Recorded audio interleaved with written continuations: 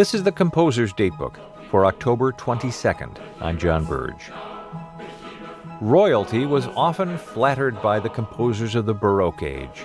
Handel wrote glorious ceremonial music for British monarchs, and Bach was not above working up an obsequiously complimentary cantata or two for some German prince. At the French court of Versailles, King Louis XIV himself appeared on stage for cameo appearances during operas and ballets whose stories complemented Louis's wisdom, talent, and impeccable good taste.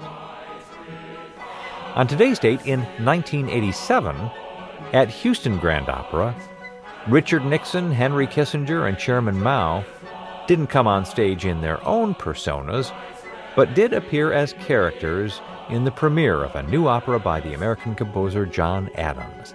Nixon in China was a somewhat surreal and not necessarily flattering dramatization of a real event, President Nixon's groundbreaking trip to Communist China in 1972.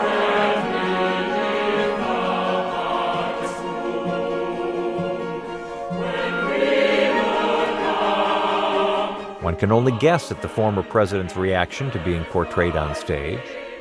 Adams did report that Richard Nixon's lawyer, Leonard Garment, attended a performance of Nixon in China, most likely on the former president's behalf.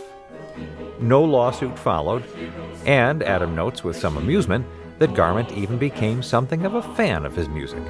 The people are the heroes now. The zenith pulls the peasants wow.